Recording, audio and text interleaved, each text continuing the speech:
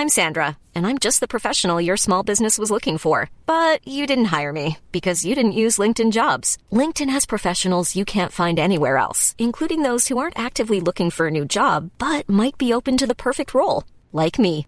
In a given month, over 70% of LinkedIn users don't visit other leading job sites. So if you're not looking on LinkedIn, you'll miss out on great candidates like Sandra. Start hiring professionals like a professional. Post your free job on linkedin.com/people today. Here's a cool fact. A crocodile can't stick out its tongue. Another cool fact, you can get short-term health insurance for a month or just under a year in some states. United Healthcare short-term insurance plans are designed for people who are between jobs, coming off their parents' plan, or turning a side hustle into a full-time gig. Underwritten by Golden Rule Insurance Company, they offer flexible, budget-friendly coverage with access to a nationwide network of doctors and hospitals. Get more cool facts about United Healthcare short-term plans at uh1.com. Planning for your next trip?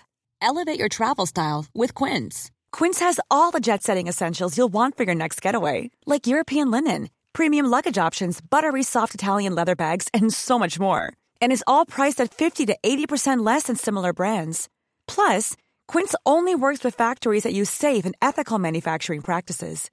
Pack your bags with high-quality essentials you'll be wearing for vacations to come with Quince. Go to quince.com/pack for free shipping and 365-day returns. The only thing better than grinding all night for your side hustle is your roommate picking you up with Mickey D's breakfast.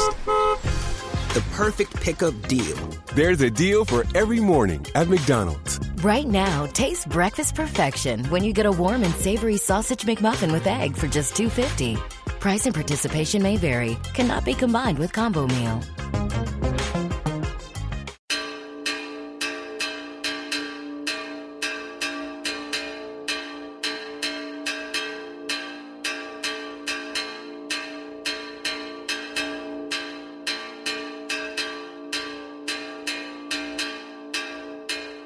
Hello, my name is Dave Hanratty and there will be no encore. Welcome to a very, very special episode of the No Encore Music Podcast. It's the revisit once again, in which we go back in time to Irish albums from the years between 1980 and 2005. It's an even more special episode because I'm currently smothered with a head and chest cold, so I sound pretty awful. Joining me as always is Kieran McGuinness from De Laurentiis. How are you, sir? I'm very good, thank you.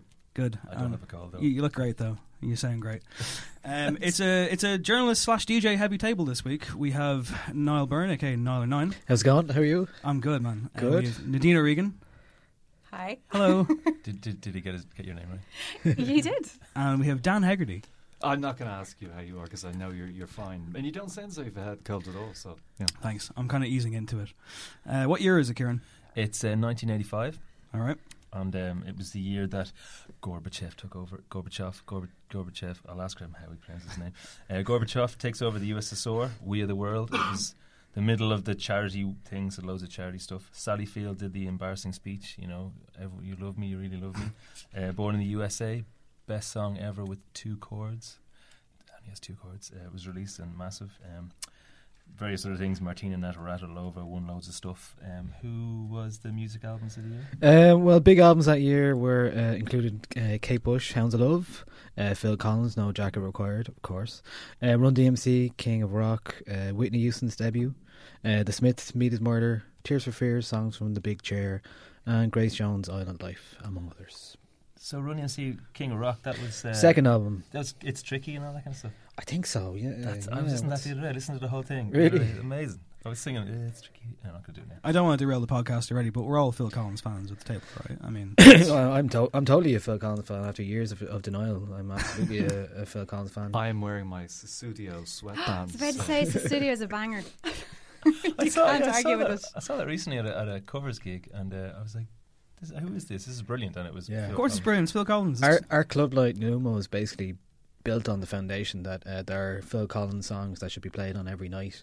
And that's kind of how we operate, really. Like Sussudio or Easy Lover or even In the Air Tonight, you know, I mean, there's so many actual great I think the problem with Phil Collins is he's a bit of a nonce, you know, he's a bit of an annoying dude. Is so it true that he used to ring up journalists who gave him bad reviews and give out to them? That would sound. He does look like the kind of man who would do would that. not like to be given out to by Phil I Collins. don't know if you've seen now. He's back in his reunion phase, and he was on, I think, Jimmy Fallon there about a month ago. Yeah. Well, he has a new memoir. Yeah, he looks like the cranky man in a pharmacy. He totally looks like he's like he forgot his prescription, and they won't give it to him, and he's just like, fuck's sake. I'd really I need this for my drumming, like you can't. Yeah, I'm going to talk to your manager. Yeah. I can totally imagine that. Yeah. And the name of that memoir? I think it's called Not Dead Yet. It is, which is the name of his tour. Do I win a prize? You get 2 tickets to Not Dead Yet by Phil So Collins. that's setting the bar pretty low. He's like, unless he's like a corpse on stage, you're getting something out of it. Well, we won't be talking about him. But contrary to what was sort of on record for a while, apparently he did not send a fax to his wife. I was going to say divorce his wife by So fax. he's argued that point. I think he sent a fax to iron out some of the finer details of their divorce, but it was erroneously reported in the press that was how he decided to break up with her. But we're living in a post-fact world now, aren't we? So, who cares? Yeah, he faxed her. No one ever sent anyone a fax. I've never sent a fax to anybody. I've sent faxes. Really? Years ago, yeah. Contracts. I still send faxes. Good fun. Really? Yeah. Just for fun. Just for fun of it, Yeah, just pick random numbers and then just go for it. Police tell you to stop doing this type of thing. Well, we'll probably get into our shortlist now, I guess. Let's talk more about faxes. Just forget about it. Okay. Another tough shakedown, Kieran. Yeah, actually a big tie as well, but we got through it through Nadine's choosing of Paul Brady. But we had The Blades, Last Man in Europe. We have Micro Disney, The Clock Comes Down the Stairs. We have Paul Brady, Back to the Centre, Blue in Heaven, All the God's Men, and finally The Golden Horde with The Chocolate Biscuit Conspiracy. So that's our 5 albums for this year. And what didn't make it out of high-profile contention? Well, it's funny actually. There was a lot of trad albums, like really big trad albums, like Moving Hearts. They had a huge trad album this year. Clonard, because when I was researching the year, I went on. There's a best albums or whatever, and you just click on the little Irish flag for the year, and it goes through all the kind of releases that were kind of international from the year, and there was 9. This year, and the top rated one by aggregate scores was Clonard's McCullough album, and I was thinking, that's definitely going to get in. And then In a Lifetime with Bono on it, it did, I which suppose, is a great song, in fairness. But it didn't make it. I was surprised that one didn't make it in. But you were thinking, no. Yeah, I was kind of surprised the second album by the Pogues didn't make it in. What's it called? Rum, Sodomy and the Lash. Rum, Sodomy and the It Lash. That's the one. Did get votes. It just didn't get through the time. Yeah. Well, I actually really enjoyed going back to listen to that, so I got something out of it. Yeah. That's your second. Nobody album, else did. I think that's the second album. Second album, yeah. It has Dirty Old Town on it, and yeah, I really enjoyed it. Do you know what it reminded me of? It was like one of those albums where you kind of listen to it and you're like, if I was living in London now, I'd be listening to this all the time. There's loads of references to London. There's loads of, it does place it. I think it's a really nice distillation of what the Pogues were really good at. To some extent, though, I thought that one of the reasons maybe broadly that we arrived at the selection we arrived at is, and maybe this is a controversial point, but a lot of the bands that we're talking about, if not all of them, could be conceived in some way as having failed to really break the mainstream or failed to achieve the goals that they set out for themselves. So even though Paul Brady is in there, he still talks about how he feels like he didn't get to the status of maybe some other people, like, say, Elton John or whatever. If you read back through interviews, you'll see that. And the Blades are certainly a really good example of a band that could and should have been bigger. Micro Disney, Blue in Heaven, like, you're looking at these bands going, well, there's actually a lot of bands here who could have been bigger. And the thing for me about the Pogues and Van Morrison in a strange way is I've already kind of sat with those albums years ago and kind of grappled with what they're doing and seen whether I'm into it or not. So in some ways, going back to like Micro Disney, a band that like I should have known more about but didn't, was actually more interesting. I actually asked loads of people that I met in the last week. I take the dog for a walk in Dublin into a park, and a lot of people I go to the park with are of an older age than me and would be more familiar. And anytime I mention any of the albums, they were like, "Oh yeah, it never quite worked out," that kind of way. There was a lot of that talk from these bands, particularly the Blades and Blue in Heaven, were mentioned in that regard, and the Golden Horde to a lesser extent. Well, let's kick it off with you then, Kieran, shall we? My album that I'm saying is Blue in Heaven, All the God's Men. These boys are really wild. Wear your hair on top of your head. Like to see you fight in your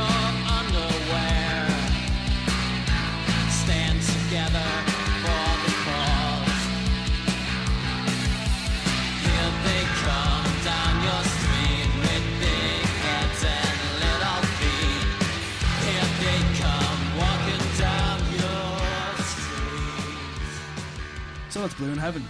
Kieran Yes. Guinness's favourite band of all time.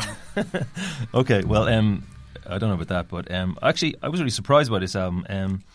So this is Dublin 4 Police from Churchtown, apparently, and they were signed to Mother Records. That's Bond on the Edges, I think, label. Yeah. And this is their first album, All the God's Men, recorded by Martin Hannett from Factory Records. So that's, Joy Division, everything from Joy Division up to... Did you Depeche Mode? I don't know. I that's what I thought of. First time I heard his name, I thought he did Depeche Mode. He might have. He also did... You know what? I think it was actually New Order. He did New Order, I think, definitely. And he also did, everything up to Happy Mondays. So, there's quite a, diverse kind of amount of stuff in that. But it's very like U2. It's very like the Smiths. He sounds like Morrissey a lot. And it's kind of dark indie pop or something, that kind of buzz. And I got a real surprise by it. It's very moody. It's very atmospheric. It's got a lot of good stuff in it. It's very produced now, I suppose. And the first track on it, Sometimes, is a brilliant song. It's absolutely great. I really, really love it. And I think I just kind of gave the album more of a chance as a result of kind of listening to that. Now, I will say there's loads of as I say, Smiths in it, but there isn't the lyrics of Smiths. There's lots of U2 in it, and there isn't sort of the kind of connective thing that U2 have on every album. There isn't that. It's just under the level of all those kind of things. There's a lot of Joy Division in there as well, but that's kind of the bass just sounds like loads of the bass sounds like that.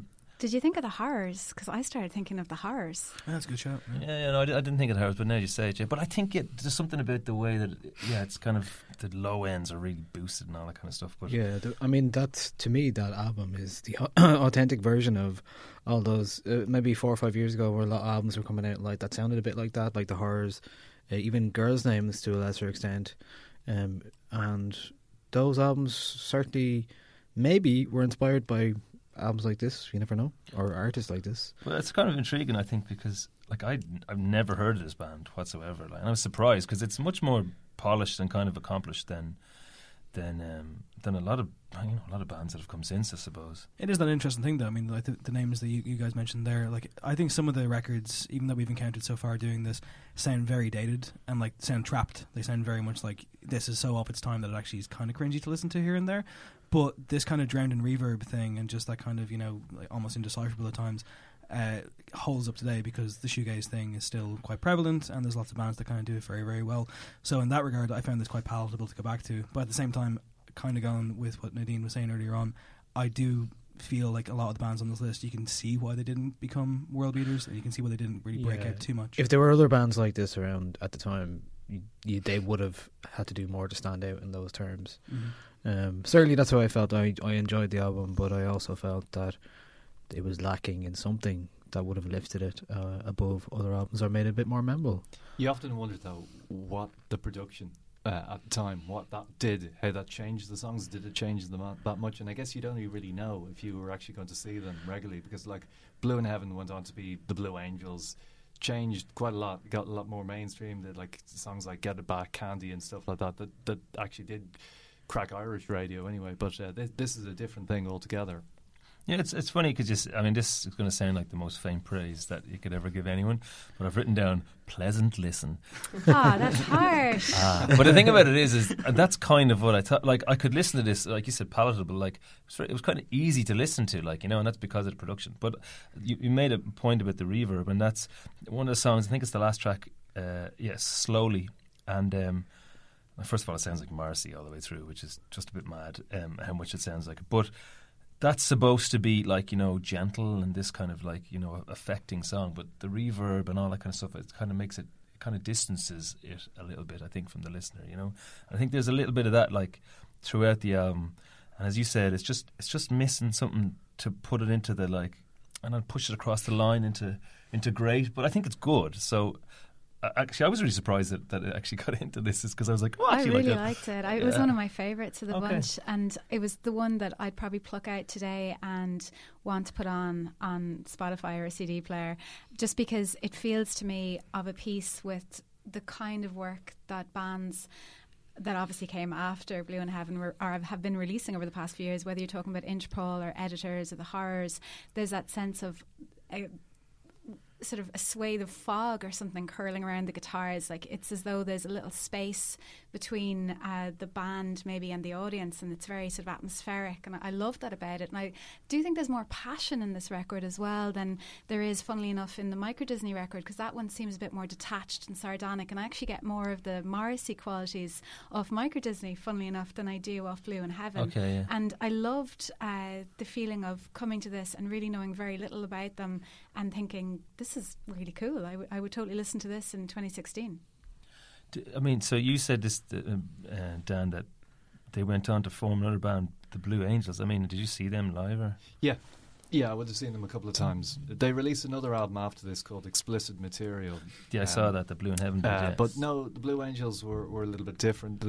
I suppose a little bit more palatable, a little bit more straightforward. I think it was more focused on the songs. Also, it was 7 or 8 years on as well, so the styles, production values had changed. So they were essentially some of the same people in the band, but a different band, if you know what I mean. Yeah.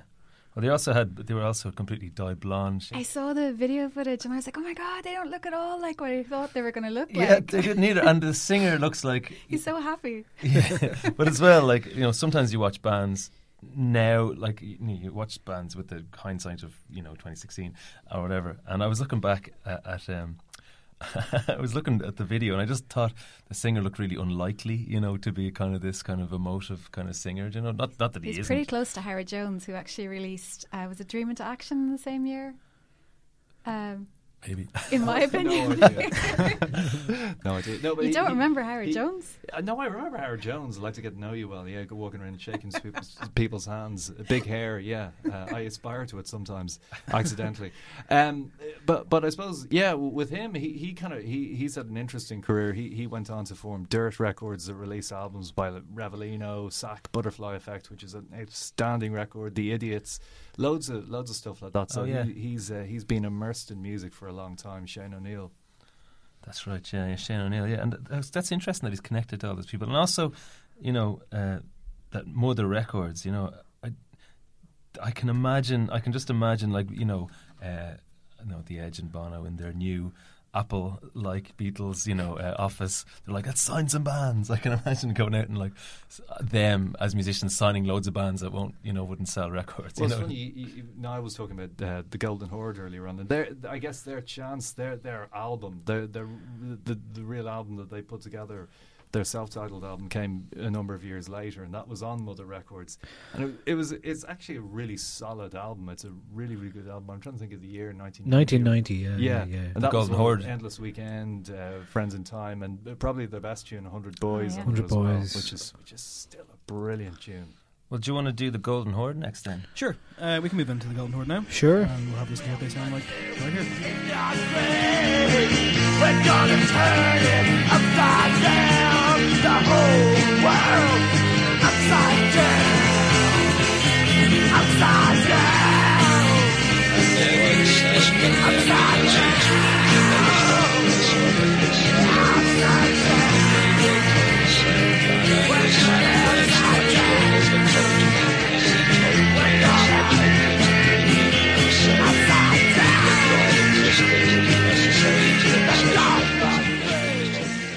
So that was Golden Horde, a terrific album title, The Chocolate Biscuit Conspiracy. Niall, you're... Unfortunately, it does remind me a little bit of a certain Limp Bizkit title, but an album we won't go there. May have bought that album, Wayward Youth. Sorry. Well, Starfish, chocolate water, or something. Yeah, whatever. So the Golden Horde's album, The Chocolate Biscuit Conspiracy. I knew it. I could tell by it. What does that mean? Okay.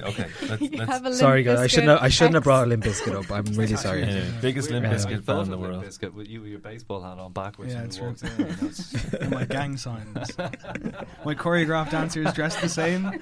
Yeah, it's all good. Sorry, Niall, please rescue us. Sorry, yes. So the Chocolate Biscuit Conspiracy, it's kind of a punk album with some garage and surf rock influences.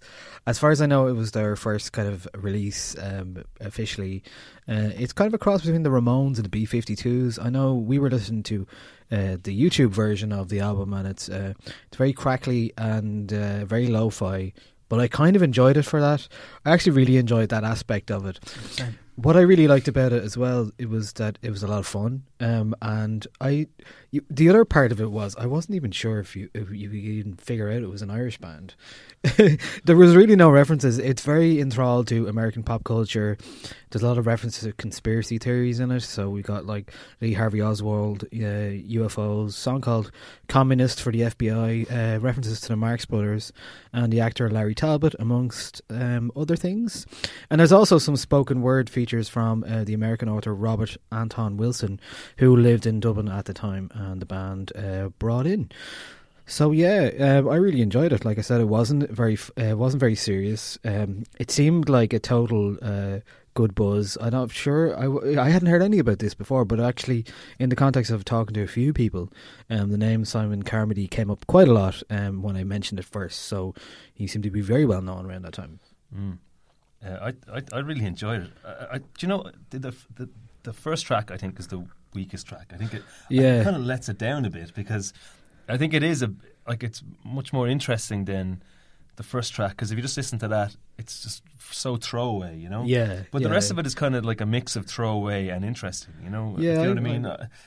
I kind of felt. But that's what I felt like. It was like a cross between the Ramones and the B-52s. It was something. The B-52s. It sounded like the guy. Something like that. Yeah. It sounded like the guy from the B-52s solo album. I was expecting to shout "Love Shack" at some point. Yeah. But your man Robert Allen Wilson, the future. I love the B-52s. I absolutely adore the B-52s as well. I don't Tin mind Roof the Rusted. B-52s. That is what she is saying. And actually, a Tin Roof Rusted. And at the end of one of the songs, he says something like that. I can't remember. He just says something that sounds like that. But there was the way that the melody goes in. Everybody's talking about the chocolate biscuit. It sounds exactly like everybody's talking about the stormy weather by Sonic Youth. You know, which is Teenage Riot. Started Teenage Riot.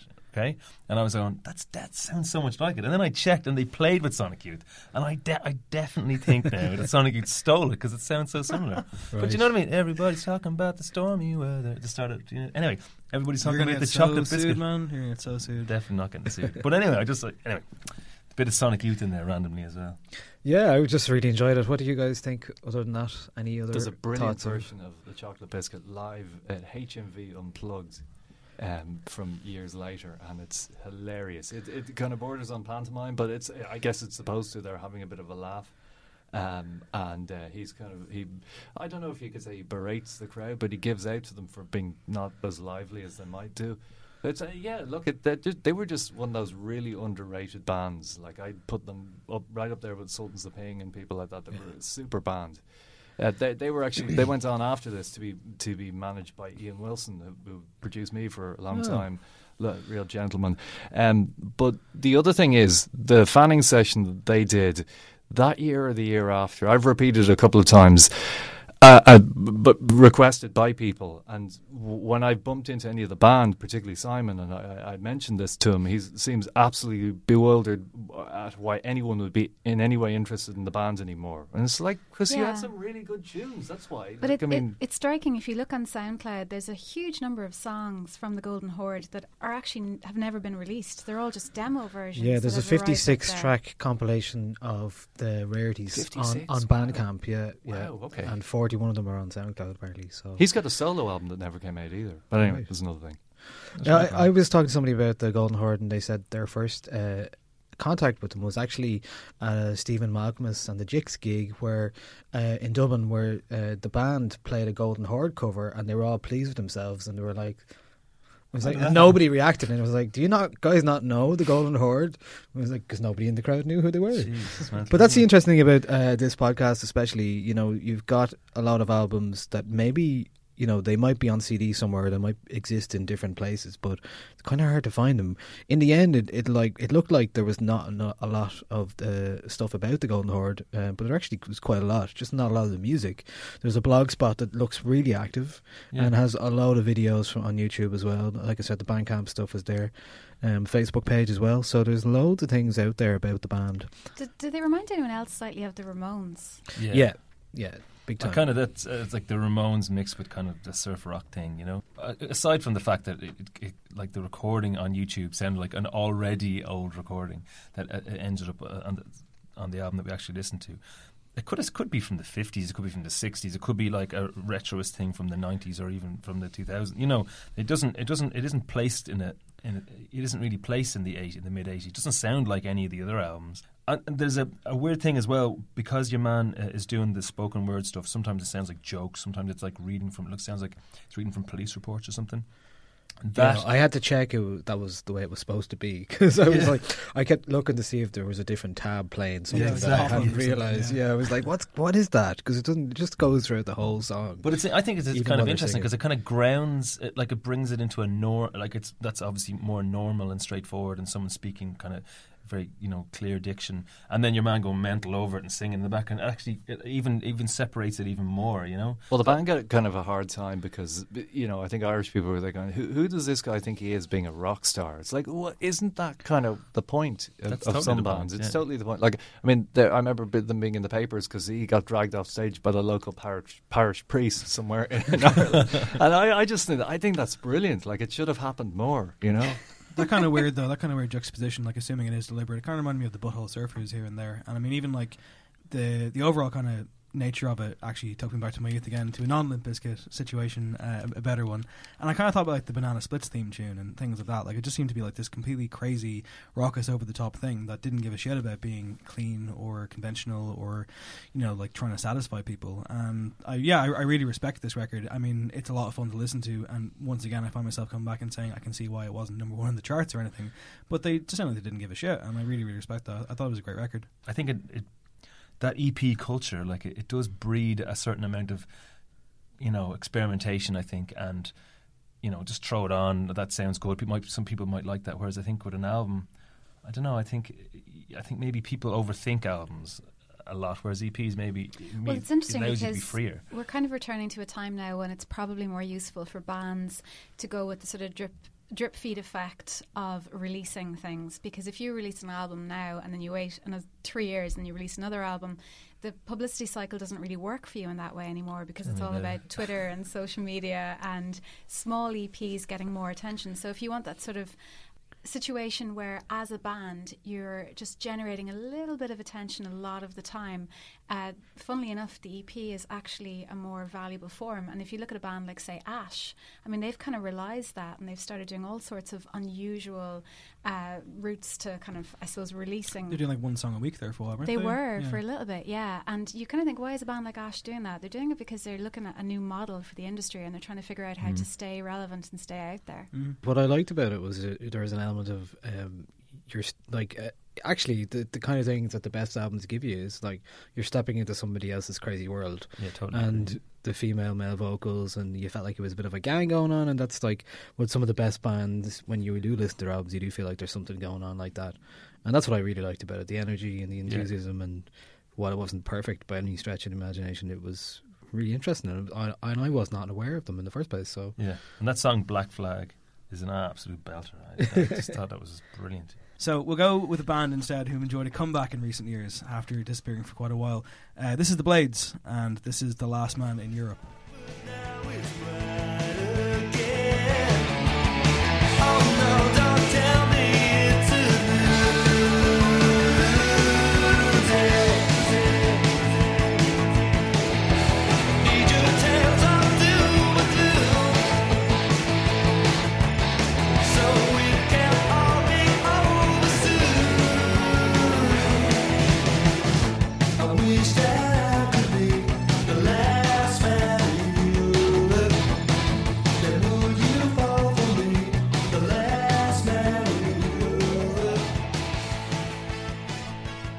Title track there from The Blades in 1985, and I think we can all agree, it kind of reminds me of that, like the way it kind of blasts in with just like horns and synths and everything just driving immediately off the cuff in such a kind of a jaunty, upbeat way. It sounds like a game show theme tune, and it reminds me of the Going for Gold theme tune, which I think we can all agree is the best thing Hans Zimmer has ever done in his career. Going for Gold, the TV show. Did you know that Hans Zimmer did the theme tune? I didn't know that. Yeah. I made a cocktail for Henry Kelly in New York once. Tell us about that. And he said it was. So we were staying in this is true. We were staying in the Canadian consulate in. I did not see that coming at all. When am I ever going to be able to tell a story ever? And he came to stay with his son, who is just the loveliest little fella. And he was talking about he'd love a drink or something. I said, "Oh, I can make you a cocktail." I was working at a cocktail barman at the time, and I made him a cocktail, and he said it was one of the nicest cocktails he ever had. And then I never saw him again. Not that I was expecting to see him again. Do you feel like this is the time to try and reach out to him, perhaps? Well, me and Henry, I feel like we connected in a way that only game show hosts and musicians can ever connect. Wasn't he on Game for a Laugh as well? Was he? Game for a Laugh had quite a few presenters, as far as I remember. I can't say I'm familiar. All right. The Hans Zimmer thing, though, is it's been brought up before, and he's very much like, it bought me a house. That's fine. He's grand. He's moved on. He's doing different things now. He's okay, I think. I think he's doing all right. Yeah. Does he still have the house? I don't know, but I know that he has an online, learn how to be a producer thing. There's a YouTube trailer for it I saw last week, and it feels like it's a parody, but it's not, because he seems like a crazy person in a good way. Like it's weird, but nonetheless, the Blades, who precipitate all this strange game show Hans Zimmer talk. Yeah, Last Man in Europe. It's weird because I found myself in kind of a similar position to Kieran today when I was listening to this, and I was like, I don't want to just say it's a pleasant listen, because it's much more than that, but it is very charming. I think it's a very charming record, and I think, as I say, it comes racing at the blocks with The Last Man in Europe, and it's like, I found myself reading old reviews of this, and the one that was in Hot Press magazine by the late George Byrne is a particularly good read, and the enthusiasm that he had for this record is absolutely gigantic. Like, he makes the point where he says that Paul Cleary of the Blades has such an innate grasp of what constitutes a great pop song that he leaves just about every songwriter in the country standing. Make no mistake, this is pop, and he puts pop in capital letters with an exclamation mark to make the point. He finishes up this kind of part of the review by saying that his choruses are deceptively simple or simply deceptive and have that legendary quality of an unidentified recall. Why am I singing this song, and what is that song? I've often been kept awake for hours trying to place a particular hook, and I'm afraid Paul Cleary will interrupt my sleep for years to come, which I think is an absolutely beautiful line. And I think it's earned too. I think that Paul Cleary in every one of these tracks has at least one moment where he just blows you away, whether it's with a hook or just a really, really deft line. And there's just so much energy in this, and it manages to be both kind of arresting and upbeat while also dealing with some kind of downbeat subject matter. I mean, a song like Down Market still has relevance in a post-recession world, people where they can't get jobs. And it's kind of one of those, like, they're a very interesting band with an interesting story. They were dropped by 2 labels en route to this record coming out. It kind of signaled the end rather than the beginning, and they disappeared for many years. Their comeback in 2013 was hailed, and they sold out the Olympia twice, I believe, played Electric Picnic after that, and are still kind of doing stuff, still making new music. And it seemed that a lot of people were very, very happy for them to come back. And they are kind of one of those Irish bands that around the time they were like hailed as they're going to be as big as as anybody else, and then for whatever reason they just weren't. And U2 kind of rose while a lot of Irish bands didn't. A lot of people kind of thought of them as the Irish version of the Jam, and even themselves when they were talking about U2, like Paul Cleary is very deferential and says no, there was never any kind of major beef. We kind of had some mild immature spats, but overall we all know who won that battle, he said. So yeah, I don't know, deferential, I'd like no. Well, I'd say there's a lot of the story still to be told, and I think the words, generally used about Paul Cleary when he's talking about U2 is that he's a gentleman, and he always is very sort of nice about their success. But if you think about it, the bands were playing on the same bill at times, playing in Dublin, and it must have been a very hard blow for the Blades to see their stars kind of fall while U2's rose. I mean, I think that's just a very hard thing for any band to see. So I think that, they understand how talented they were. So I think that that's probably the harsh point, isn't it? I think sometimes when you can see that your talent doesn't rival another band's, you can kind of say, fair enough, go your own way. And obviously not to take anything from U2, but the Blades, as I think they show on this album, like with a track like Down Market, could actually have gone a great long distance further than they did. Mm-hmm. Yeah, it's a superb track, and I mean, as we say, it has that kind of, it's good for the radio, like it gets you kind of like, it's very infectious, but it also has commentary, and I don't think it's too didactic either. I think it's just right, and there's lots of tracks in this record that kind of do the same thing. But I mean, they had lineup changes, they obviously had group problems, they snubbed a charity event that was pretty big, Self Aid, in, was it 85 or 86 around the time, which U2 were on that bill, I believe. So I mean, like, were they very much trying to be iconoclastic and just be like, anti-establishment or whatever? Like, did it cost them, or was it just a case of some things take off and some things don't? I guess the hardest thing for them has probably been U2 being mentioned every time they're mentioned. Yeah, and sorry. I guess it's difficult for sometimes for U2 to hear it. Oh, we did this and they didn't. But I think any band that formed in Ireland from the year 1980 to 1995, there's going to be some sort of bridge to but U2. outside Ireland, like, everyone talks about U2. When when we play, anywhere in the world, they want to talk. They want to They want to know what. Well, I remember being in America mad, and talking to a guy from Kansas, and he'd never heard of Ireland. He'd heard of England, but he'd heard of U2. So it's just like he'd never heard of the country, but knew the band and knew the songs, knew lots of them. Changing now, though, everyone wants to talk about Conor McGregor or Sheamus from true, WWE. Yeah. But actually, one of the things I always think about the Blades, and I don't know if this is a fair comment or not, but it's certainly how I perceive it. I think when Bono and U2 were coming out of the traps first, Bono had such a strong sense of self-belief, as did the band. And to some extent, the Blades felt like a more modest proposition. Not that they didn't believe in themselves or their talent, but they might not have pushed it in people's faces in quite the same way. And U2 were very keen to establish themselves in America, which, really sealed their fate as being a global kind of prospect. And I don't think the Blades quite saw their moves in quite the same way. And certainly when it came to things like TV shows and stage shows and that, Bono was all over it, he really understood what he wanted to be as a frontman. And I think being a frontman it's such a huge step to make, from being a singer to actually commanding the stage in that way. And you actually read of, even people like Axl Rose, like studying other people to try and figure out how to get the moves to really make an impression. And maybe at that point the Blades were simply too modest in their own decisions about what they were going to do to really strike out there. Even if you look at Boyzone appearing on The Late Late Show the way they did with that terrible dancing, in this kind of iconic thing. I dance like that. But they still did it, you know what I mean? They still risked everything. You have to risk. And maybe that was something of a problem. Well, I don't know. I guess for me, I was listening to that album in the car last night, and I hadn't listened to it in a long, long time. But I guess it's just a different ethos. I'm not disagreeing with you, by the way. It was a different ethos, and just wildly, kind of as you said, wildly different personalities as well. But it's a super album. It's kind of, sometimes I remember one person said to me, "There's too much going on," and I don't know about that, because if you listen to some Arcade Fire albums, there's a lot going on there too, and it works. And I think it works on this album too. Well, I to my shame, I've never listened to any Blades. I know Ghost of a Chance, and I was really surprised that Ghost of a Chance wasn't on it. And then I couldn't really understand as well. I guess I found this the first couple of times I listened to the album, I just thought it was quite all over the place. By the 4th track in, you got a reggae song. There's five tracks in, you're like, So, and by the last track sounds like a Spandau Ballet song, and I was just like, what is going on?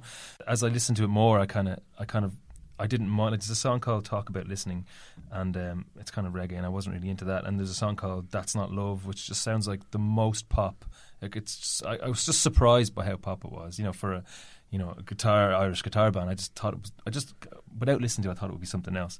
But then as it went on, the songs that really stood out to me, like Got Soul, which is like the 5th or 6th song, Down Market, and then Those Were the Days as well.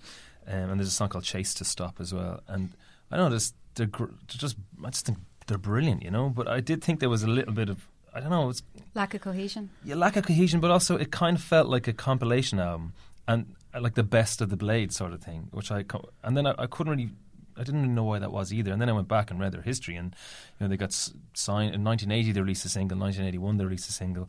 Then they got dropped by the label. Then they floated around a bit for a couple of years. Got signed again to Elektra or something. Is that what you said? And then dropped again. And then they got dropped again. And then so I can imagine how that would happen. So I wonder whether there was a deliberate maybe push by the label to have more pop stuff in it. I don't know. Like the best parts of it, though, I absolutely love, and I think these albums, out of all these albums, I can imagine going back to this and like letting it come over me a bit more, like discover it a bit more. It sounds like a band in a hurry for sure. Even a track like Don't Break the Silence, you're just kind of like, you can almost imagine yourself closing a door on music notes, kind of like to keep them in the room, because you're just like, Jesus Christ, lads, relax. But I think that's kind of part of the charm. And I guess if they did have so much kind of head up about them, I think they executed it in a very, very good way. Noel, what do you think of this record?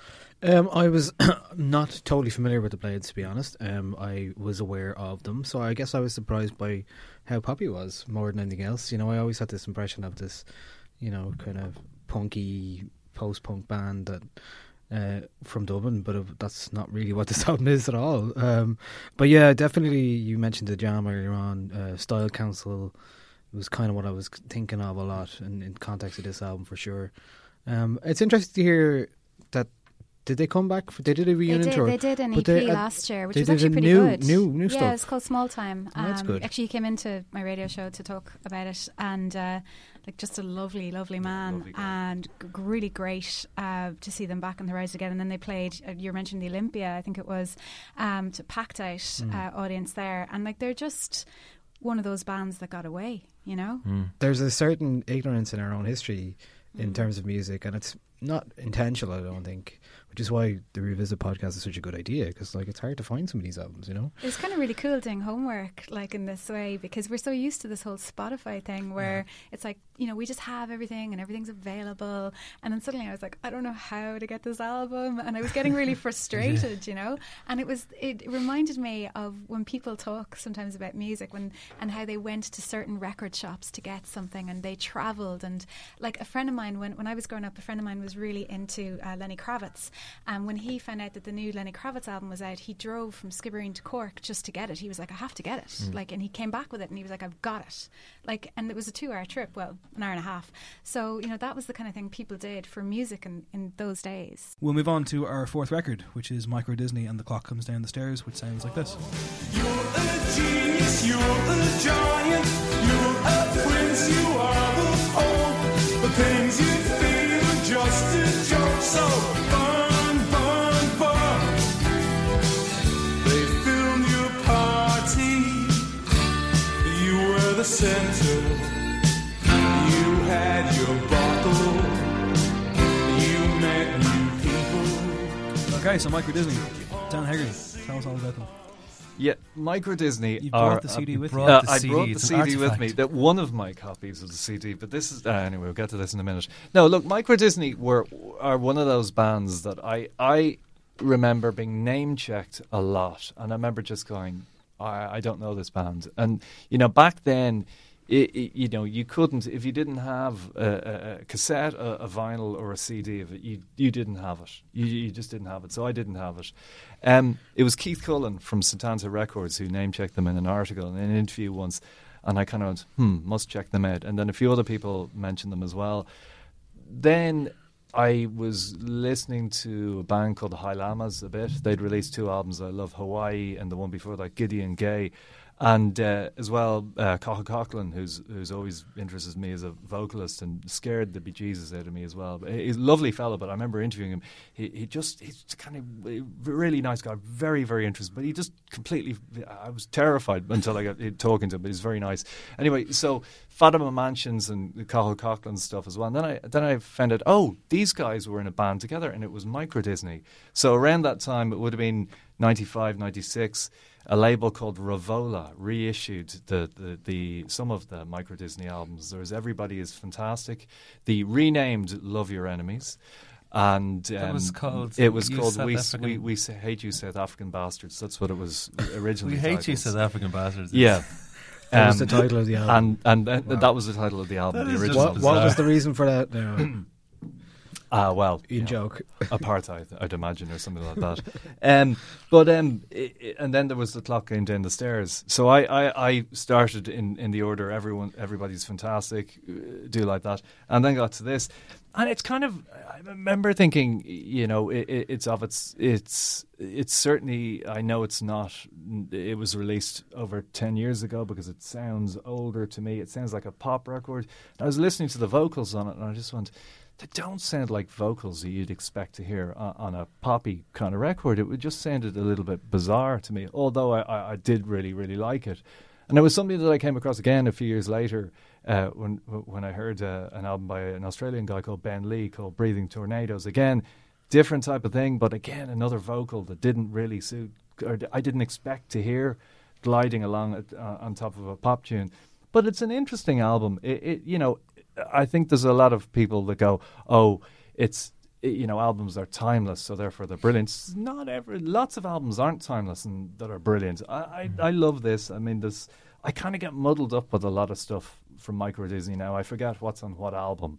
But I know, Birthday Girl and stuff like that. Let me get Oh, sorry, look at I'm the track literally listing rubbing so I the- can cheat.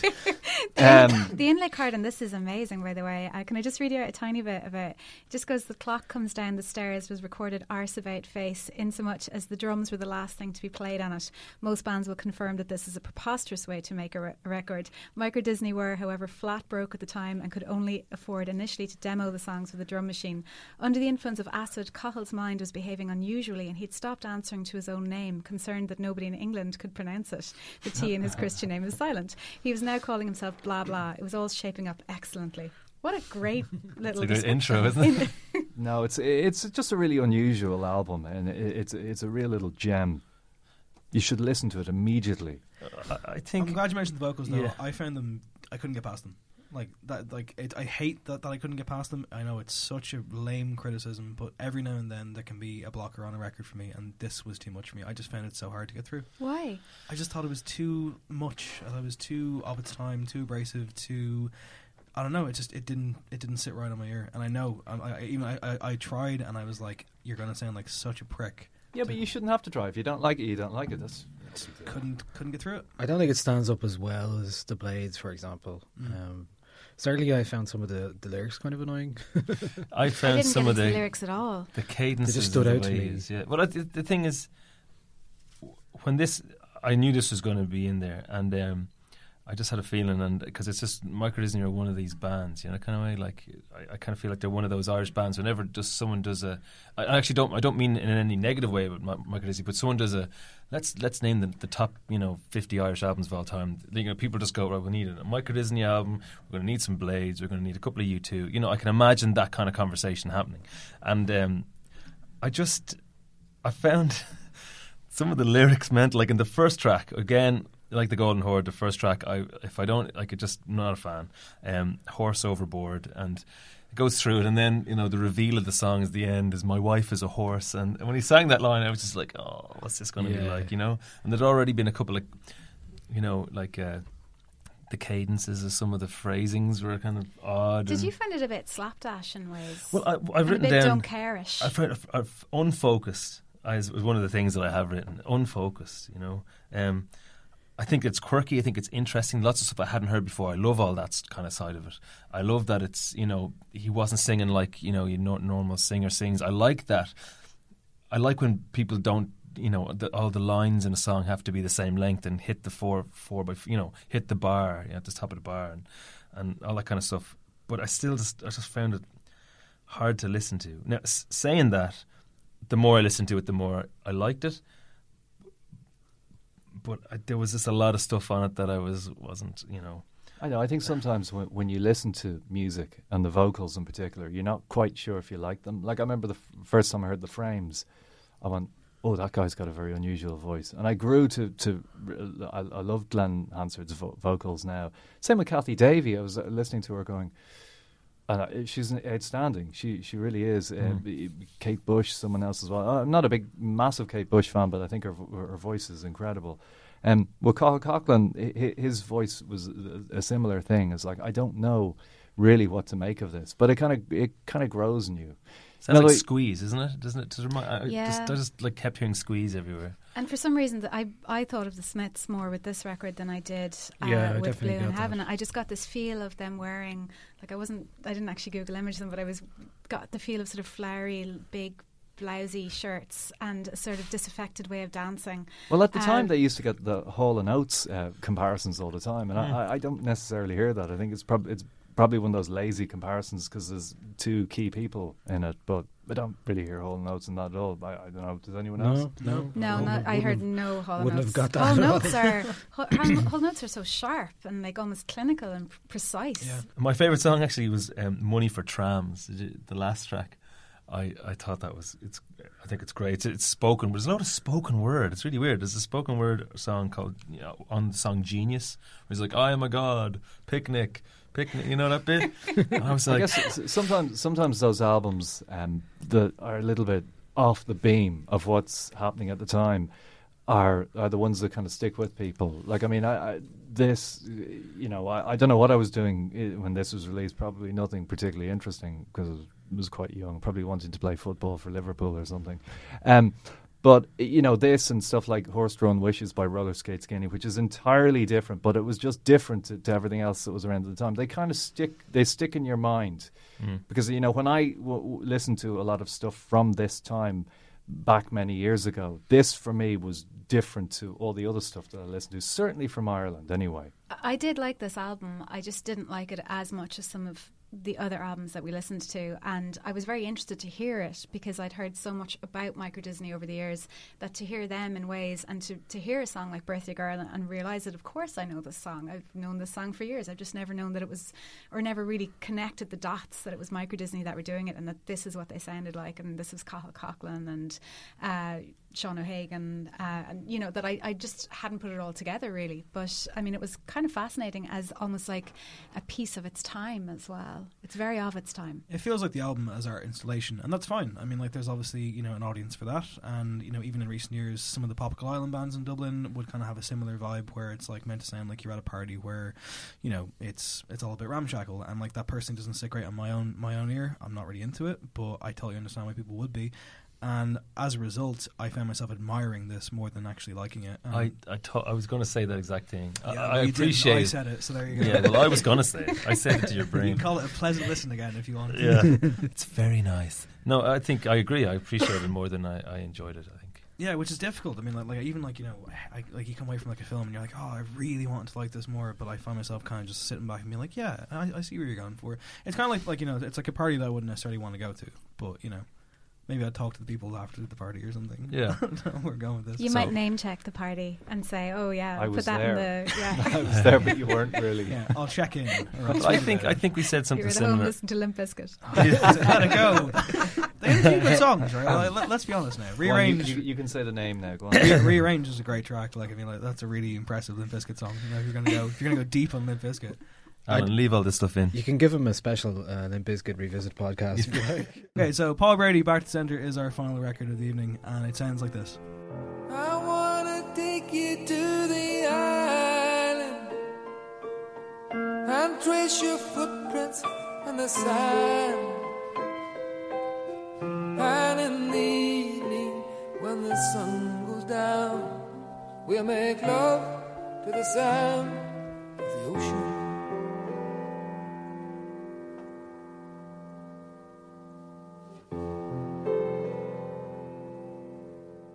So Paul Brady, contentious figure, not for Nadine O'Regan.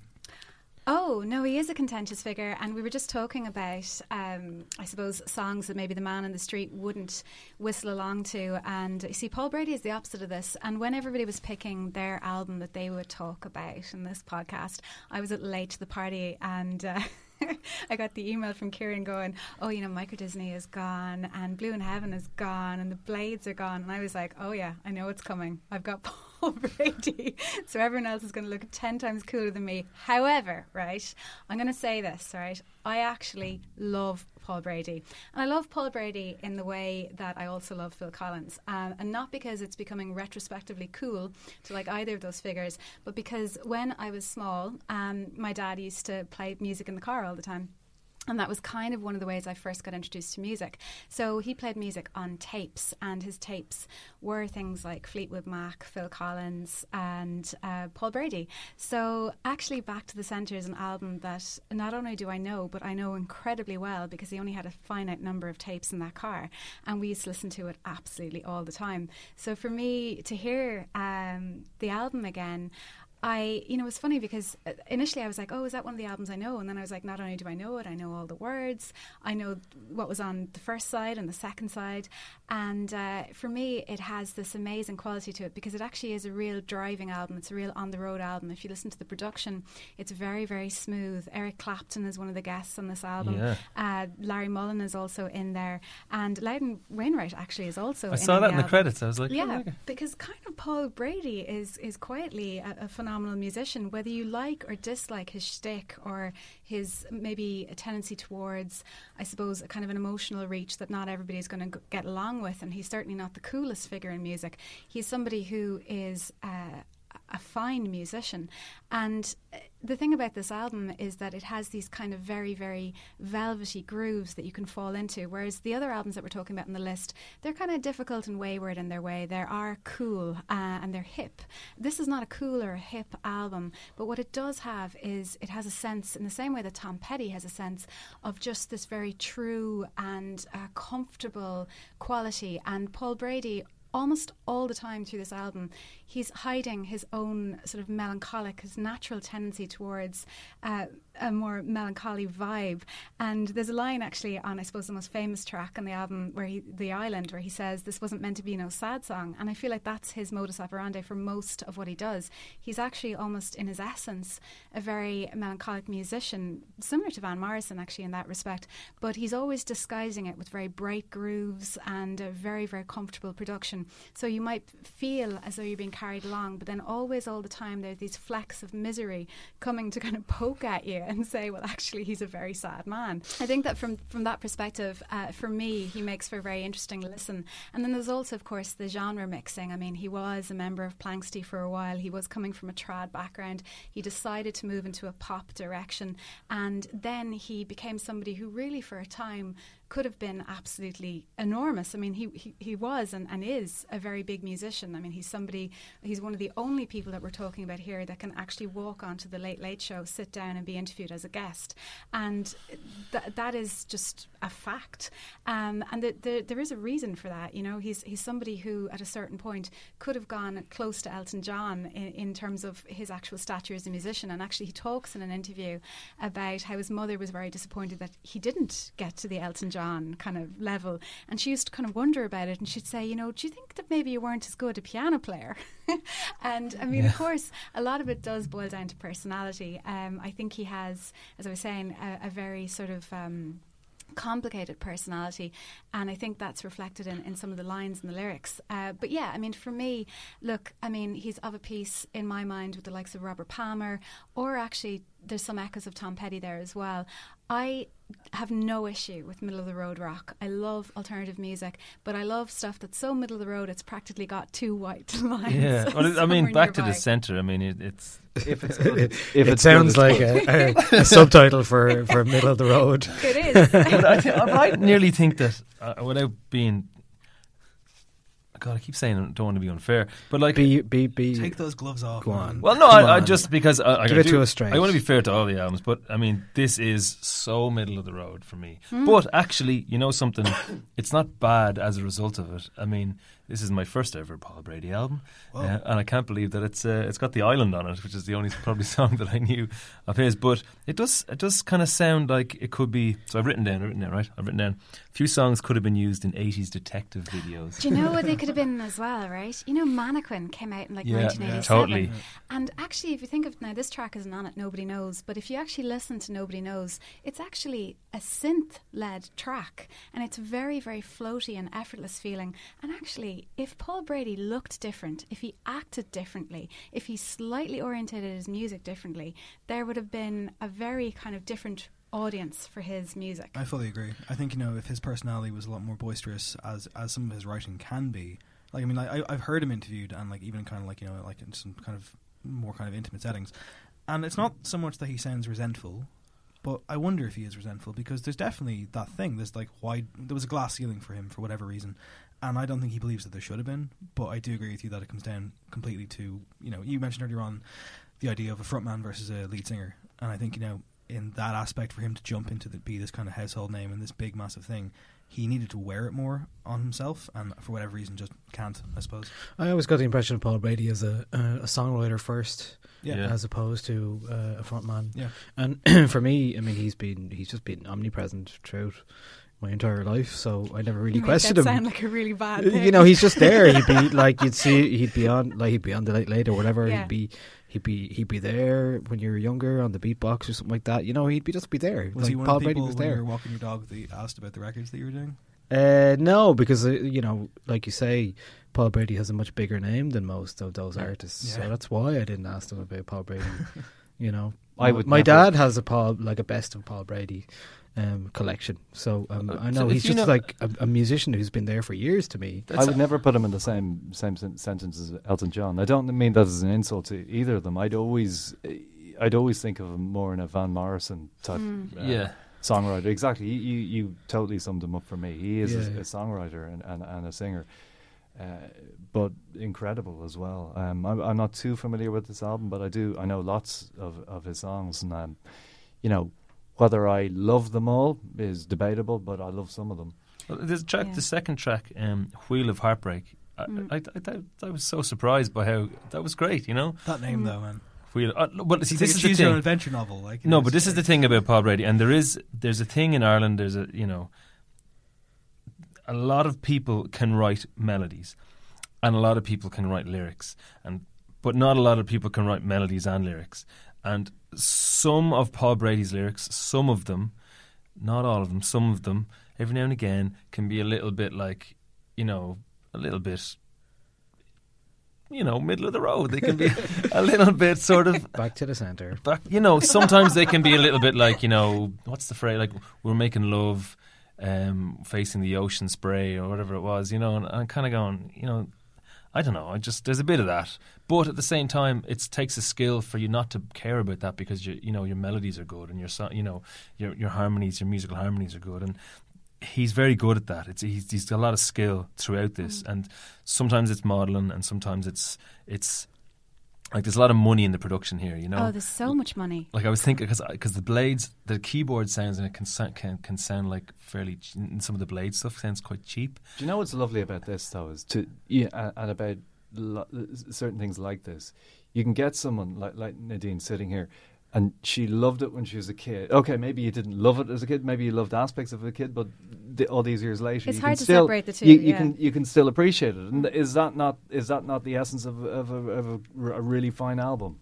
Well, I just like, I'm not saying, I'm actually surprised by how good I found the album. Is kind of my point. What I was getting to, like, it's very, very easy to listen to. It's very polished. It's very smooth. I think you said all those things, and it's also find it a very pleasant listen. I found it a very pleasant listen.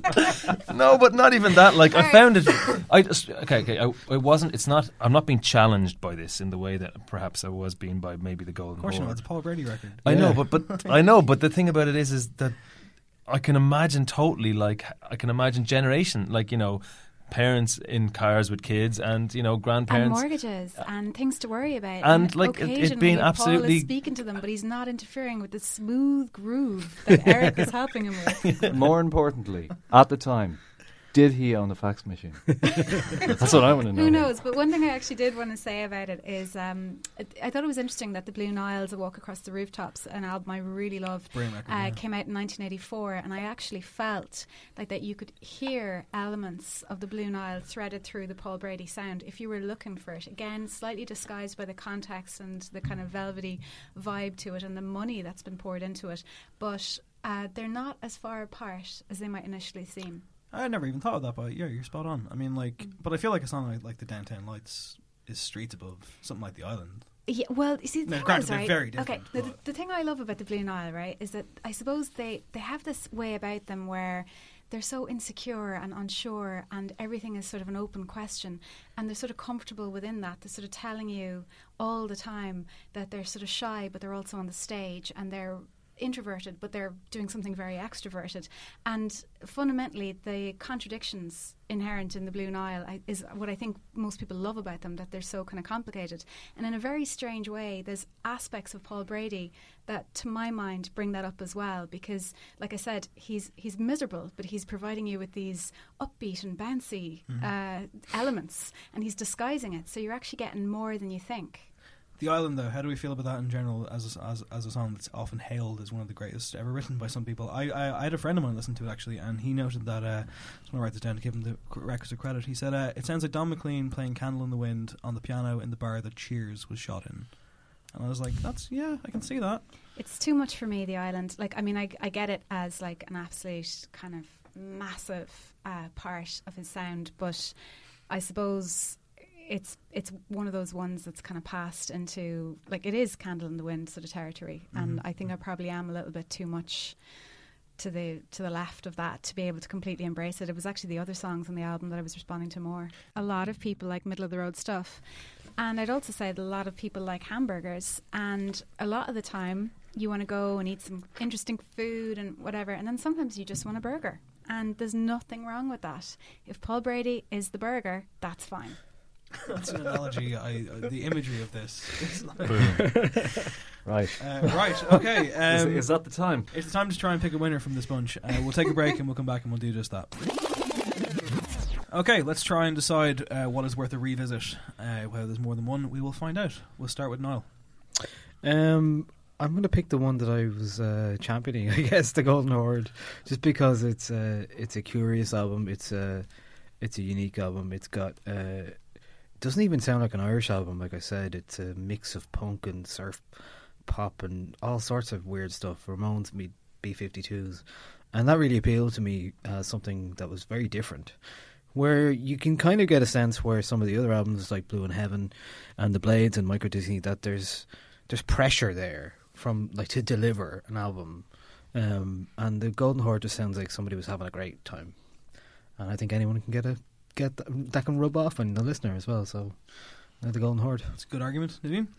So I'm going to go with Blue in Heaven with All the God's Men, because it was an album that I had never heard a thing from before. Didn't really know anything about the band other than what I then went and researched, and I really liked the way I felt that it could sit alongside a lot of the contemporary stuff I'm listening to, and yeah, it was really catchy, you know, like little, and they sounded like they meant it as well. I mean, I know I was talking about Paul Brady there, but I mean, people know Paul Brady, and I don't think he needs any more discovery on that perspective. And I very much like, for example, The Blades as well. But as a discovery for me, Blue in Heaven would be the one. All right, Dan? Well, there's no point in me really saying Micro Disney, is there? Because everyone kind of said it was kind of, I like that, and then they dissed it. So, I mean, discovery, like, oh God. Well, I'd probably be Golden Horde Blades. The Blades a little bit more so, because I totally agree with what you're talking about. But I suppose I've listened to the Blades a little bit more in the last couple of days, so I'm a little bit more drawn to it. I just kind of think there's an energy about it. Yes, okay, I do get the point that someone made earlier on, that there's a few things and I go, that's strange. That's on it. It does sound a little bit like certain songs were put on there as well. Maybe there's not a theme, but I suppose we don't know what the pressures and the constraints of the band were at the time. But as a bunch of songs, yeah, I think it's a pretty strong album. Yeah, I'm kind of torn between Golden Horde and The Blades as well. I think Niall's recommendation is very, very strong. I would pick The Blades, though, over them, simply because I do think that it's a very good story, and I do think it's a great record that shouldn't be overlooked. And I think, you know, in looking at where the story might go, I think this is quite a good, not so much first chapter, but if you've never heard of them before, it should be your first chapter, so I would go The Blades. Kieran? I could vote for any of Blue in Heaven, The Golden Horde, or The Blades as an album to go and to visit, you know, for people who don't know any of those albums. I think the album, though, that I think for me I could probably recommend the most out of this list is probably The Blades, I think. With a half a vote for the Golden Horde and half a vote for Blue in Heaven as well. Yeah, I mean, like, it's obviously a recommendation situation where, like, you know, you don't need to just pick The Blades, but I guess, you know, it gars most. I think the fact that, like, albums cropped up here that I never, like, the Golden Horde, I never heard it before. Even on my first listen, I was like, yeah, it's not really pulling it together for me, but it does. That's certainly something I like about it, is that I didn't know anything about it. I'd never heard about it before, and the title is great as well. It jumps out. Chocolate Biscuit Conspiracy. Okay, well, so I mean, you know, so I think it's our recommended album to revisit for this show is The Blades. It's The Blades. Well done, lads. I expect we'll be in their liner notes for the next record should it actually come about. Awesome. Okay, well, we'll have The Blades play us out. And first of all, I want to say thank you to everyone for coming in. It's been a very fun hour in which I got to be ridiculed once again over my new metal leanings from years past, while also getting into some good new music. Years past? So are you disowning Limp Bizkit? I can never fully disown your By the way, love. is that your Crazy Town album over there? Actually, couldn't help it. They're playing. Yes. By the time this podcast comes out, they may have already played. But yeah, amazing. Okay, that does the revisit for this week. We'll be back to you again pretty soon and play us out The Blades and Downmarket. But just before we play that song, Kieran got Paul Cleary from The Blades on the phone for an interview. How are you, Paul? This is Kieran giving you a shout from No Encore and The Revisit. So we're delighted to say that Last Man in Europe was our album that we're recommending people to have a listen to. And I just wanted to have a quick chat with you about how you feel about it and all that kind of stuff. Sure. I think the first thing to say was it seemed like it was a long kind of lead up to it. There seemed to be a little time between the previous singles and then the album came out. Was that the case for you, or was it did it flow, or was it a lot of messing, or how did it feel? Oh, now remember, it's like this is now February 2017, and so it was made in 1984. So it is a long time ago. What's that? 33 years ago. Yeah, we made this a couple of singles. Like when we started in 1977, we did with no idea. We played our first gig in 70 with no idea of getting a record deal or anything like that. We started to get a crowd around 79 locally in Dublin, and there weren't that many bands around really, and so we were one of the bands who were talked about maybe getting some sort of a record deal. A record deal in those days could mean like a couple of singles and stuff, but that's that was great for us. That's all. That was the height of our ambition, really. So we signed to a label called Energy Records in England and made a couple of singles for them. And then they dropped us. I think they were a subsidiary of Polydor. So we were left there, and then we made a single for over here just for Ireland, and we made a couple of singles. So we weren't really thinking of making an album. We were always hoping that somebody would sign us for an album. But I'd nearly given up hope at that stage, which was around 1983.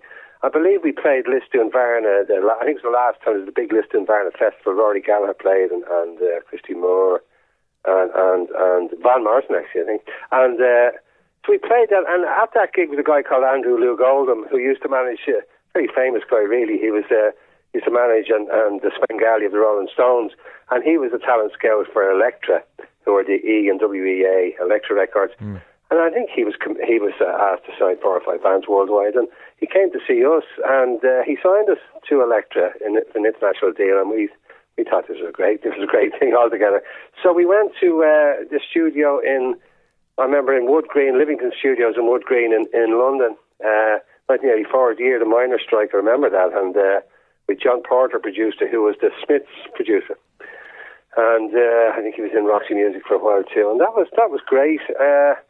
So I suppose we were in our own bubble when we were making the record. As I said, I remember the miners' strike. I mean, I still am quite left-wing, and certainly even more so then. And I was really hoping that the miners would win. And, of course, Thatcher defeated them in the end. He broke my heart, I suppose. But, yeah, that's what I remember about. But with no real idea, clear on, when you're making an album, you've made a few yourself.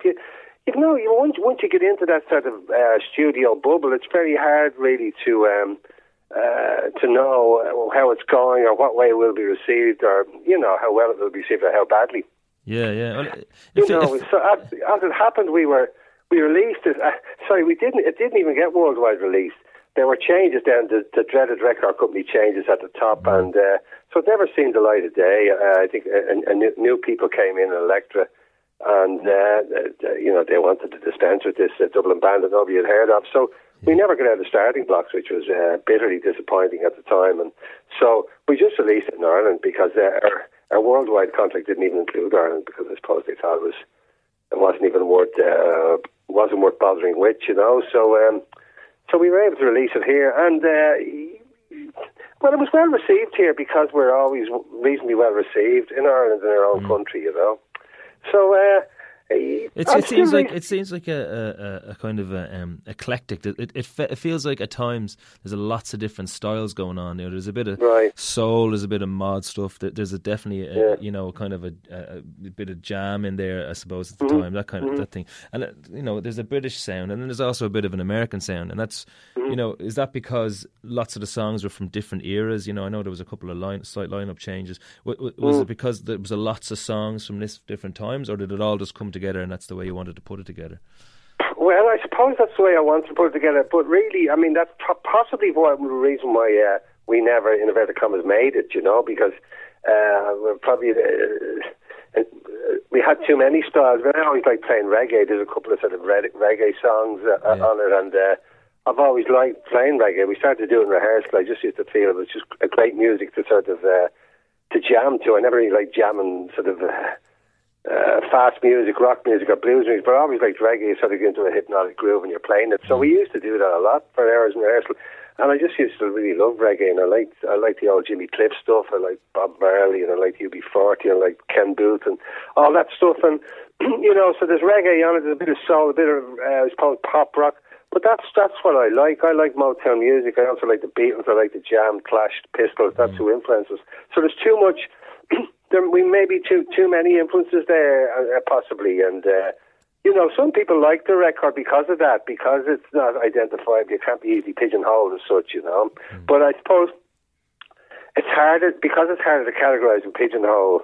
That's why maybe people, maybe the new people decide, look, how do we market this? It's not straight rock. It's probably a bit too hard and edgy for pop. It's certainly not reggae. There's only a couple of reggae songs. So you're right. I mean, your assessment is correct that it is. There's quite a large, it's quite a wide range of styles on it, Yeah. I was just hoping that my voice, and because we played on it, that would sort of sync the whole thing together as such, Well, on repeated listens, it definitely does. But, I mean, there's some real standout songs on it, like stuff like Got Soul and Down Market. Really jump out, and they really stand. I mean, I presume you still play those kind of songs, yeah? Or? We do. We played the Academy there last December. We played. We opened the 7th Last Man in Europe, and actually we didn't do Got Soul. We did Got Soul the Olympia last year. No, we did. We still did Last Man in Europe, and we still do a good few songs Down Market and another couple of songs on that album. Those Are the Days as well. And as well as that, I suppose, take this opportunity to plug our new album, Modernised, which we released December there last year, which is, that's our first studio album since the Last Man in Europe. And again, there are lots of different types of music on it, but I think it's even more identifiably to play, ironically, than The Last Man in Europe. But there you go. But yeah, The Last Man in Europe was like, because I was reading a lot of George Orwell at the time as well, and he was, when he wrote. 1984. He wrote that in 1948, and the working title was The Last Man in Europe. So not a lot of people know that, as they say. So I just thought it was a nice title because I wrote the thing in 1984, and because of the miners' strike and so on, that I'd call it The Last Man in Europe. And as it happened, it was released here in 1985. But so that was the key to that, writing it recording in 1984. And The Last Man in Europe being the working title for 1984, the George Orwell's book. So that was that really. And the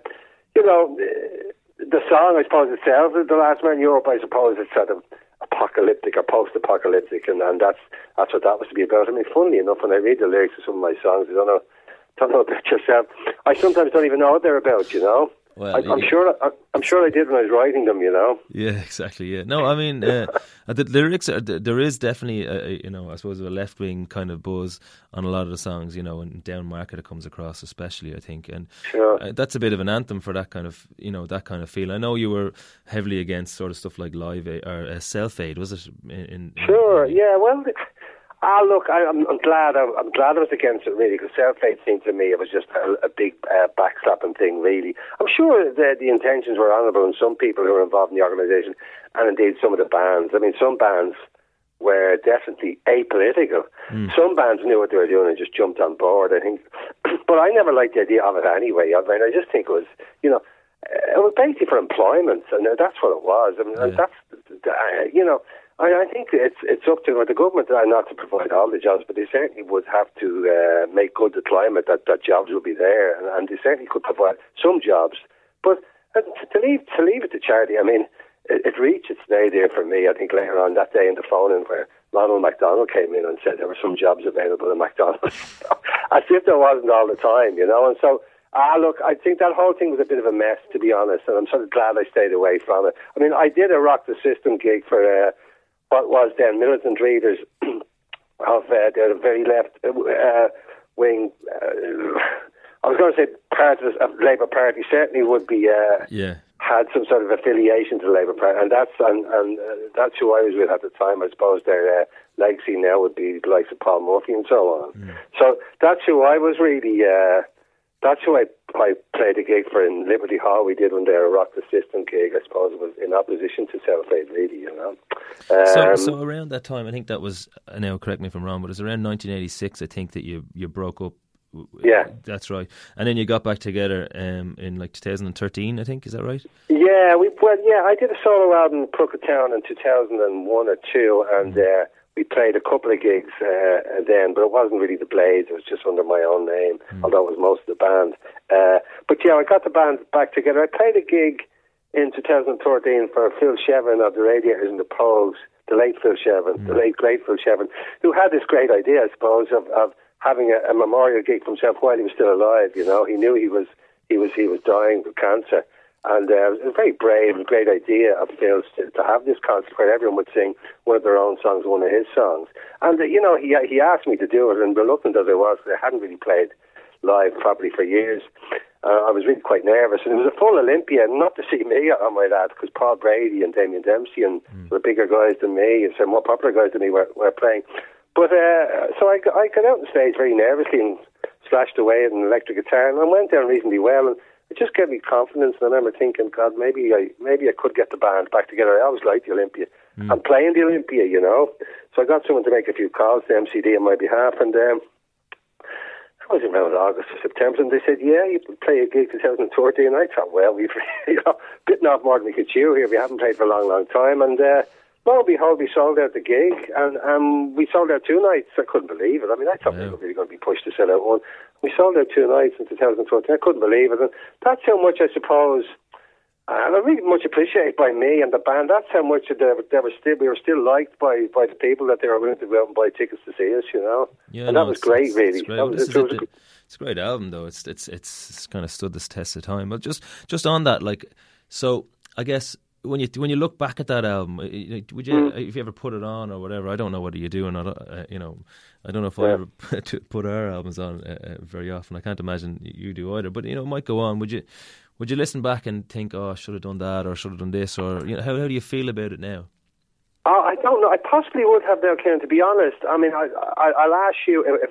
I probably won't be around in 30 years' time, but somebody will ask you in 30 years' time what you think of your albums, and I think it'll be so far removed from what's going on today. You'll be nonplussed. You'll be scratching your head looking for an honest answer, you know. But I think a few years later, I suppose, when I would listen to it occasionally, or I would hear something, I would then think I should have, maybe I should have left that out, or I should have put that in. I think most people, whether they be, filmmakers or poets or, painters, artists, I think when we create art and when we create something, we do our best at the time, and that's what we feel, and we embellish it with how we feel it should be embellished and so on. And of course we change ever so slightly, and therefore our ideas and vision of what good art is changes. So yeah, I think our opinions change, our opinions on most things. And so yes, I would have, a couple of years later, hearing some stuff, I would have thought genius. But now, I suppose, it's gone full. I'm happy to be too strong a word, but I'm certainly proud of it. I think it's an album I stand over. It's an album of songs. I'm proud of the songs. I think we recorded them reasonably well. I thought we played very well, particularly Jake Riley, our drummer. I think, he was slightly nervous going in to do a full album because he's very modest, Jake. He's a cracking drummer. He's so good. I mean, he's even got better with age, but when he went in, he was a bit nervous about doing a whole album, but really, he really stepped up to the plate, as they say, and he played really well on it, And I am proud. I think it's a great album, and I feel privileged and thanks that you chose it for that year. I'm not sure what our competition was that year for albums. Well, I'll tell you if you want. Maybe you know some of the other bands. Blue in Heaven was one of the bands. All the Gods Men, the Golden Horde, the Chocolate Biscuit Conspiracy. We had Micro Disney, The Clock Comes Down the Stairs, and Paul Brady out to the centre with a. We're certainly in good company there with most of those bands, Oh, that's great. No, look, it's very. people do still talk about the album, and not a lot of people. Some people do. I have things in perspective. Yeah. Some people still talk about, and when they do, there's nobody, like, most people have nice things to say about it. They all have a favourite track, whether it be Down Market or Got Soul or Talk About Listening or even The Fast When a Chance to Stop. I think it was. That's a great one. Yeah, it was one of my favourites. Yeah, it's a good pop song. I think a lot of people like that one too. So, when we were making it, we did imagine that it would be sold worldwide, and we thought we were taking it up a level. We had played in Dublin and Ireland and England for a few years, and thought, well, we're going to the next stage now. So it really is. I have very mixed emotions about it. I have good memories of making the album, the actual creative work, and the singing and the playing guitars. And I remember playing electric guitar. And I had a huge, big stack of amplifiers, and particularly on that track, The Last Man Europe, I was crashing the chords. It just felt great, And then, as I said, the album put on hold. We were getting calls that, it might be released now, or wait for another month. And we all just I started to really realise that, look, this is going south very quickly, And that's really disappointing when you're, 23, 24 years of age, You sort of think you're on your way, and then you're told, sorry, son, well, you came out with a great album, and congratulations. Oh, well, thanks. And it is something to when you do something that you're reasonably proud of. People can't take that away from you, and it is nice to be talking about. It's, as I said, in 2017, it's nice to be talking about an album that we made in 1984. It really is, and better late than never. Although a lot of people did say it was a good album. It got reasonably well reviewed, even in the English music papers, So, and they didn't really know about the Blades. It was U2 they knew about, obviously, But so you've got a new album out now. A new album, modernised, yeah. We'll be playing. We can't do too many gigs. We don't really have the following to do too many, but we can do a few, So we'll be doing one of the summer festivals, I'm sure, and possibly one or two others, and certainly we'll be doing a gig around December of 2017. I'm really not sure of which ones we're doing yet. I'm still talking to MCD about all that, But look, we really enjoy playing, and we have a great crowd, and they really are supportive, and they, we really do have a good time at the gigs, as do they, and it's just great. It's great to be able to play again, and we wouldn't be able to do it if the people didn't want us to. It's a cliche, but if they don't buy the tickets to come and see us, we don't play anymore. So it's great, really. I never thought we'd get a second bite at it. Yeah, it's great, and. The band, particularly Jake and Brian, are really enthusiastic. They're like, they haven't aged. Not only in their mind, but they put me to shame. Like they haven't really aged that much physically either, So, and they're able to do it. Yourself, playing bass, guitar, and drums. They're very physical things, really, particularly drums. And Jake and Brian, they're really super fit, really. Well, anyway, go on. I was going to say thanks very much for talking to us. It's been an absolute pleasure, and so congratulations again on the album, and look forward to the new stuff. And sure, we'll see you around. Okay, thanks, Kieran. Thanks very much, Paul. Cheers. Bye.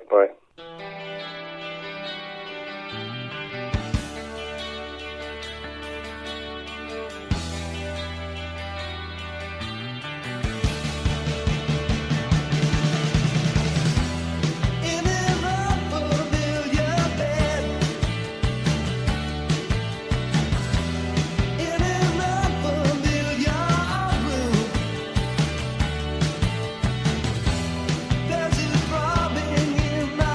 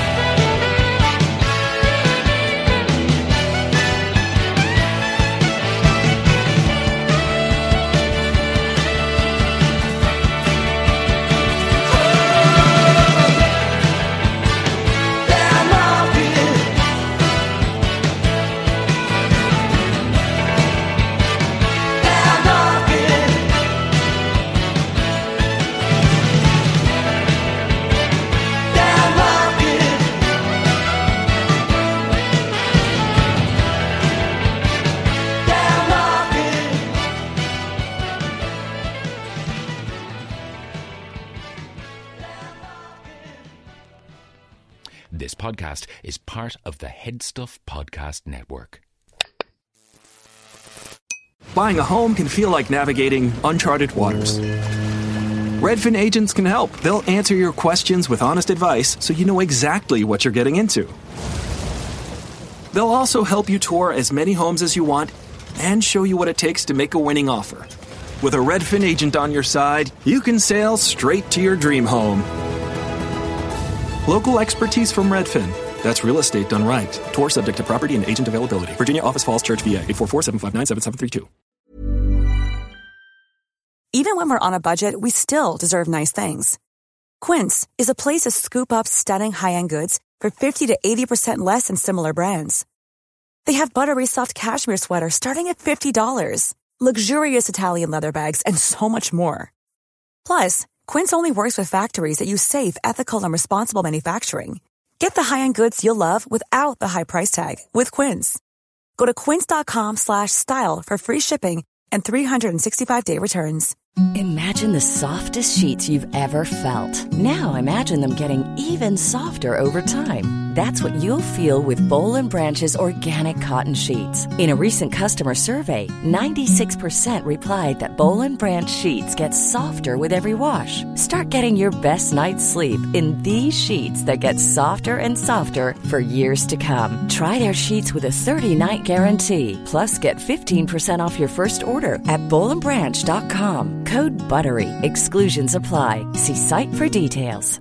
Are you ready for truly hydrated skin? Meet Hyaluronic Body Serum, a breakthrough in body care from Osea. It's clinically proven to instantly increase hydration by 161%. Their lightweight, fast-absorbing serum delivers 24 hours of nonstop hydration for silky smooth skin without the sticky afterfeel. Osea's latest innovation combines the magic of their best-selling Hyaluronic C Serum with a new formula that's good for the whole body and 5 types of hyaluronic acid to target every layer of the skin. Osea is a women-founded, women-led brand that's been crafting seaweed-powered products for nearly 30 years. The best part? Everything Osea makes is clean, vegan, cruelty-free, and climate-neutral certified, so you never have to choose between your values and your best skin. Treat your skin to clean, vegan skincare from Osea. Get 10% off your first order site-wide with code SUMMER at OseaMalibu.com. That's OSEAMalibu.com, code SUMMER.